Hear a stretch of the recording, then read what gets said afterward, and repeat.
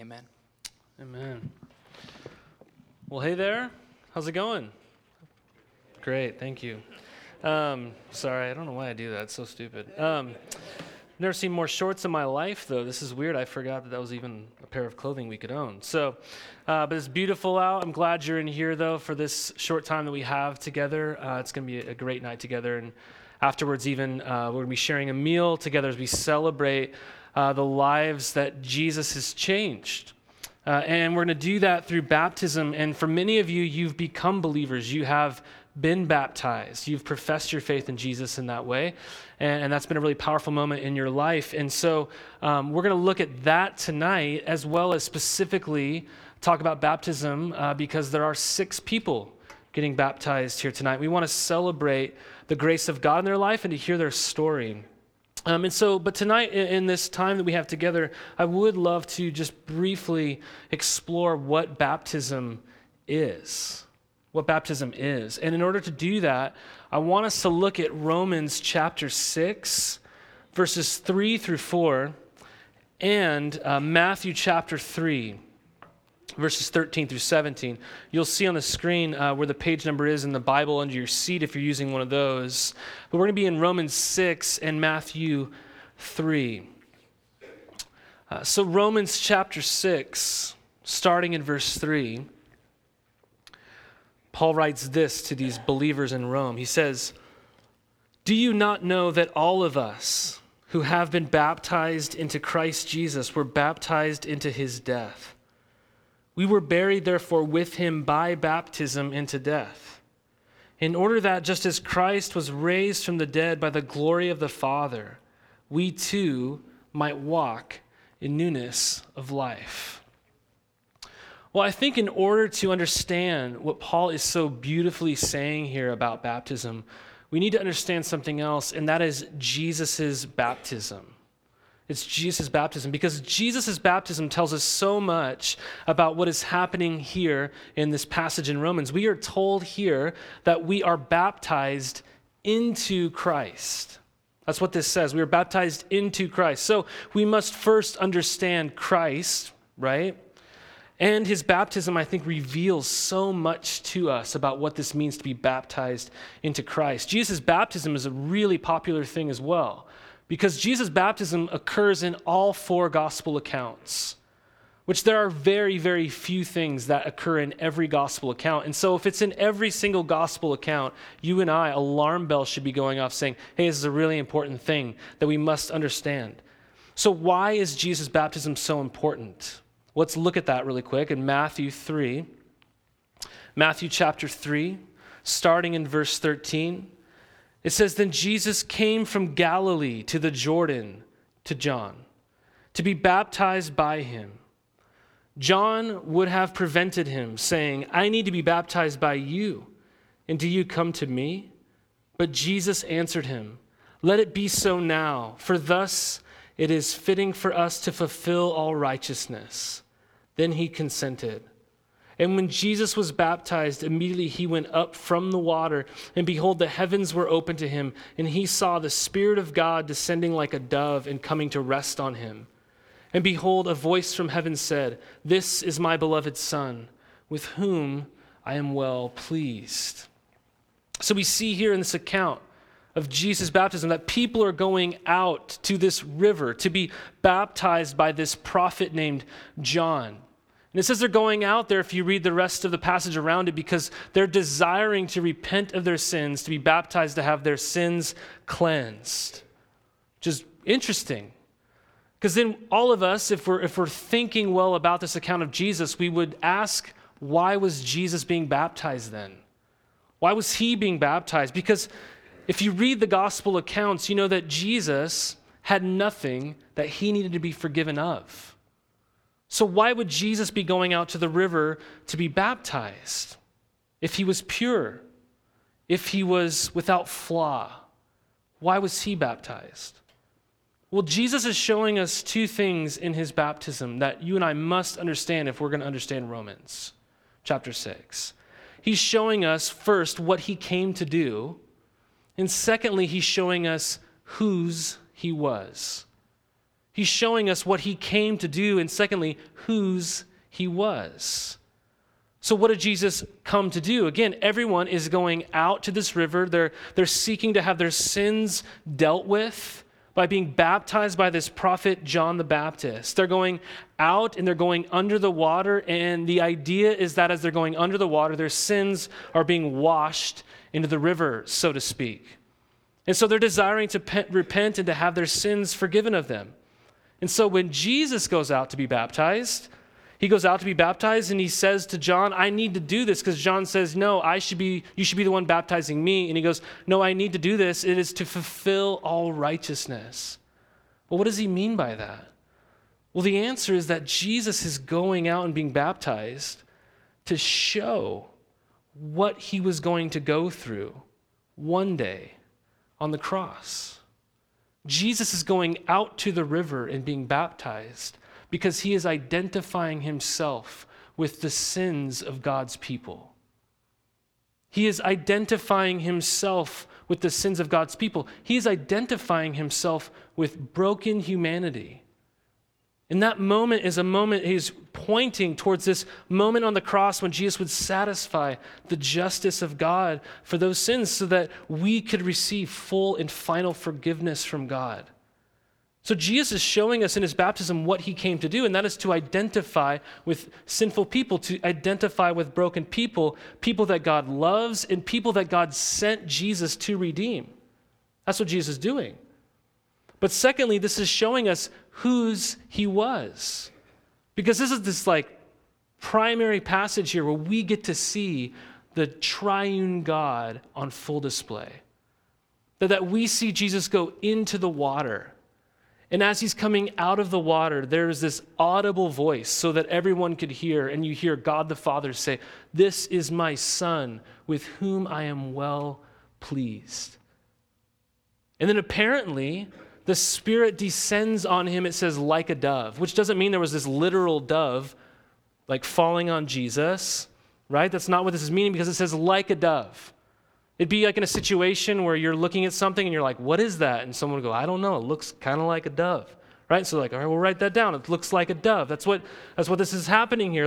The Spirit, the point is the Spirit is descending upon him and it's not leaving him. It is anointing Jesus for this ministry he's about to do, saying, this is the one that God has promised to send all along. This is the Messiah. So here in this account of Jesus' baptism, we see whose Jesus is. He is the Savior of the world. He is the Son of the Most High God. And now because Jesus, the Son of God, has left heaven and has humbled himself and has come to this earth and he's identified himself with us in our brokenness and in our sin, because he identified himself with us when we place our faith in his sacrificial and sufficient work for us in the cross, and we place our hope in the empty tomb, we are united to Jesus. We're united to Jesus. And this is such good and important news, because this means that all that Jesus did in his life then, all of his success and his perfection and his fulfillment of the law, everything is applied to us. And all of your sin and shame is applied to him. This is the beautiful exchange, if you will, that Jesus takes our sin and our shame, and in return, he gives us his beauty and his perfection. That's what's happening when we hear this wonderful news in Romans chapter 6. Paul is saying in these verses of Romans that baptism then is showing the world what? Our union with Jesus. It's showing the world our union with Jesus. Jesus, the Son of God, has identified himself with us. And we now, through faith, identify with him. That we have been buried with him, it says, and risen with him. That whatever happened to Jesus is now happening to us. See, this is a radical thought.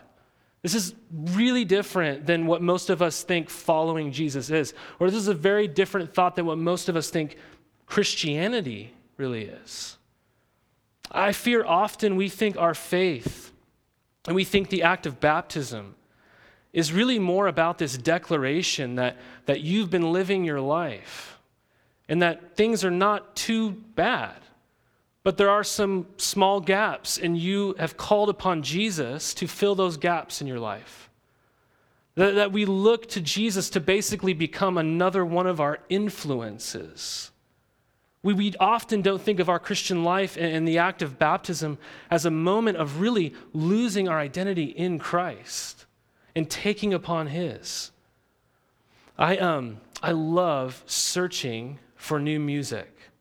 I've done this for the longest time, and now, especially with something like Spotify, you can just get lost in music for hours. I love listening to an artist, and then if you've ever been on Spotify or something, you see all the related artists that are like them, and you're like, I don't know who that is, and you click on that artist, and you start listening to their music, and you click on someone else you don't know, and you can just get lost in this web of music you've never heard of in your entire life. It's so fun. Hours later, you're like, what happened, right, to the time? Okay? But one thing I really enjoy doing when I click on someone I don't know is I like to click on their bio. And I like to read their bio before I listen to their music, because so often in that bio, it'll say this person is influenced by this other musician or band or artist. I just think that's so fascinating, because then when you start listening to that person's music, you go, oh, I hear a little James Taylor in there, or I hear Bob Dylan or whatever, if it lists them as an influence in their life, okay? This is so fascinating to me, and I think many of us, we view following Jesus in that way, right? That we are people, that we've got our lives going on, and that we are doing our thing, and that all of a sudden, we are people who are influenced by Jesus, and there's these notes of Jesus coming out in our lives. But that's not what Romans is showing us here. I mean, can we just do really quickly a dumb little case study? Okay, let's just do a little tiny case study, okay? Let's just say you're a struggling, mediocre musician, okay? And you are on Spotify now, all right? And if I click on your bio, it lists in your influence U2, okay?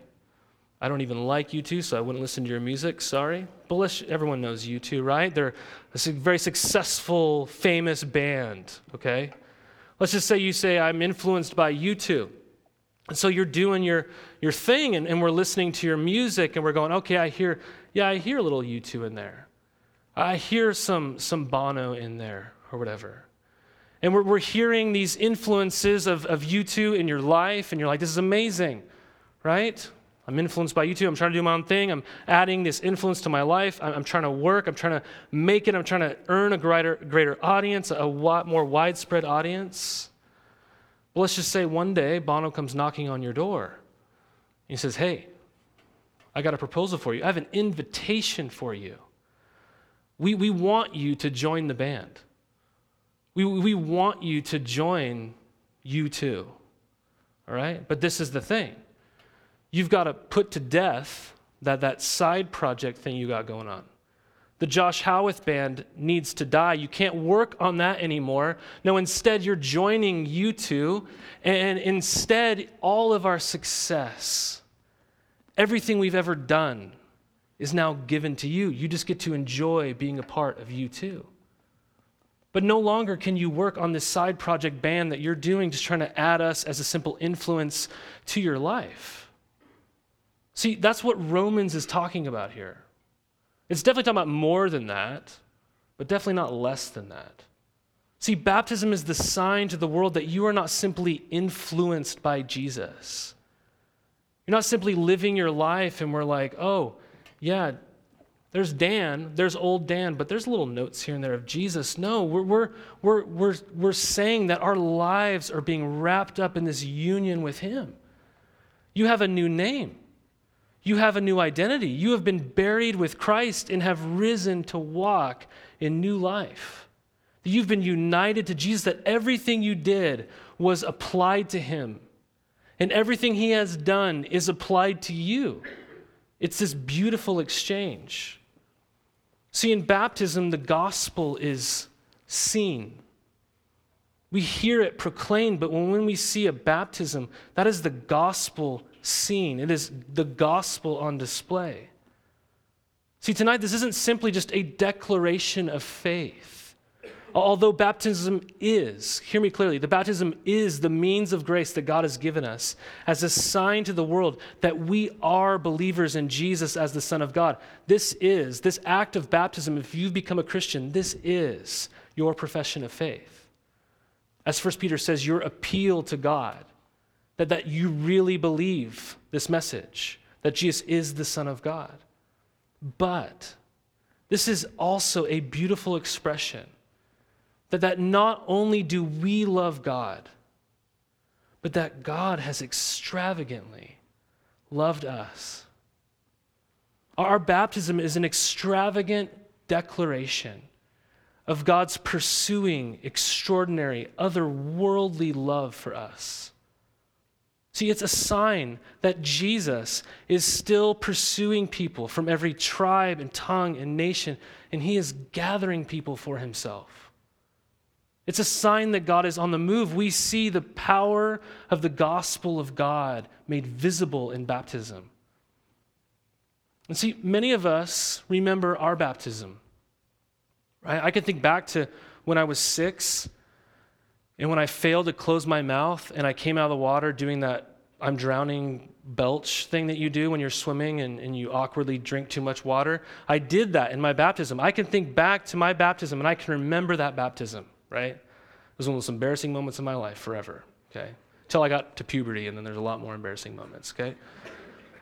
But this moment of my life, I can think back to my baptism. It's so meaningful to me. I remember God's grace in my life even as a young child, and I've experienced it all along the way.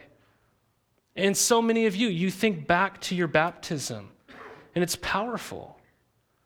But tonight we have an invitation to draw our eyes outwards and to look at the gospel made visible in other people's lives, in their baptism, to see how God is powerfully working again. And this is an incredible grace of God for us. It really is. I remember when I was young, I'd be somewhere with my dad. We'd be driving or whatever. And I remember my dad would always, when a plane was overhead, he'd go, "Josh, look at the plane." And every time I'd look up and I go, "Wow, look at that plane." You know, as a kid, what I'm talking about? You're like, "Wow, that's amazing. People can fly in the sky." You're filled with such awe and wonder and amazement as a kid. But the day came, and you all know what I'm talking about, where my dad said, "Josh, look at the plane." And in my mind, I was like, I've seen it like 1,000 times. Like, who really cares anymore about planes? Like, the awe of seeing a plane in the air was gone. Do you know what I'm talking about? Just yesterday, me and my family, we were driving on Marine Drive over by the Portland airport. If you've ever driven on Marine Drive, it's amazing because planes just come like plowing through there and landing. They're right there. They're enormous. They're loud. And I'm sitting there going, "Hey," I was doing what my dad did. "Look at the plane, guys. Check out that plane over there." And my kids, I just looked in their eyes like, "Oh my gosh, that's an amazing thing. Look at that plane. Like, we can fly, right? Like, we can get in an airplane and go above the clouds. Like, that's amazing." And I'm sitting there so close to that plane, feeling its power. I'm like, "Yeah, you're right. This is amazing. Like, we can fly. Like, this is awesome. Planes are amazing."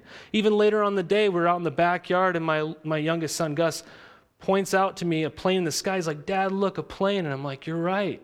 That's amazing." And I genuinely was in that moment feeling like a little kid again. I was like, "You're right, this is incredible." Right? I lost my awe for airplanes. And I'm not really saying I've gotten it fully back, but at the same time, being that near to a plane, being around young kids who are seeing anew this concept of a plane flying through the sky, and that'll cultivate some renewed awe in your life for what you're seeing. And I think for some of you tonight, the gospel, all that Jesus has done for you, has maybe lost its awe. You've thought of your own baptism many times, and that's been a powerful thing in your life. And as you've looked back upon your baptism, you sit there and you're like, "Yeah, I've seen this plane 1,000 times. It's just my baptism." But get up close tonight and watch people as they enter through these waters of baptism and tell you the story of what God has done in their life.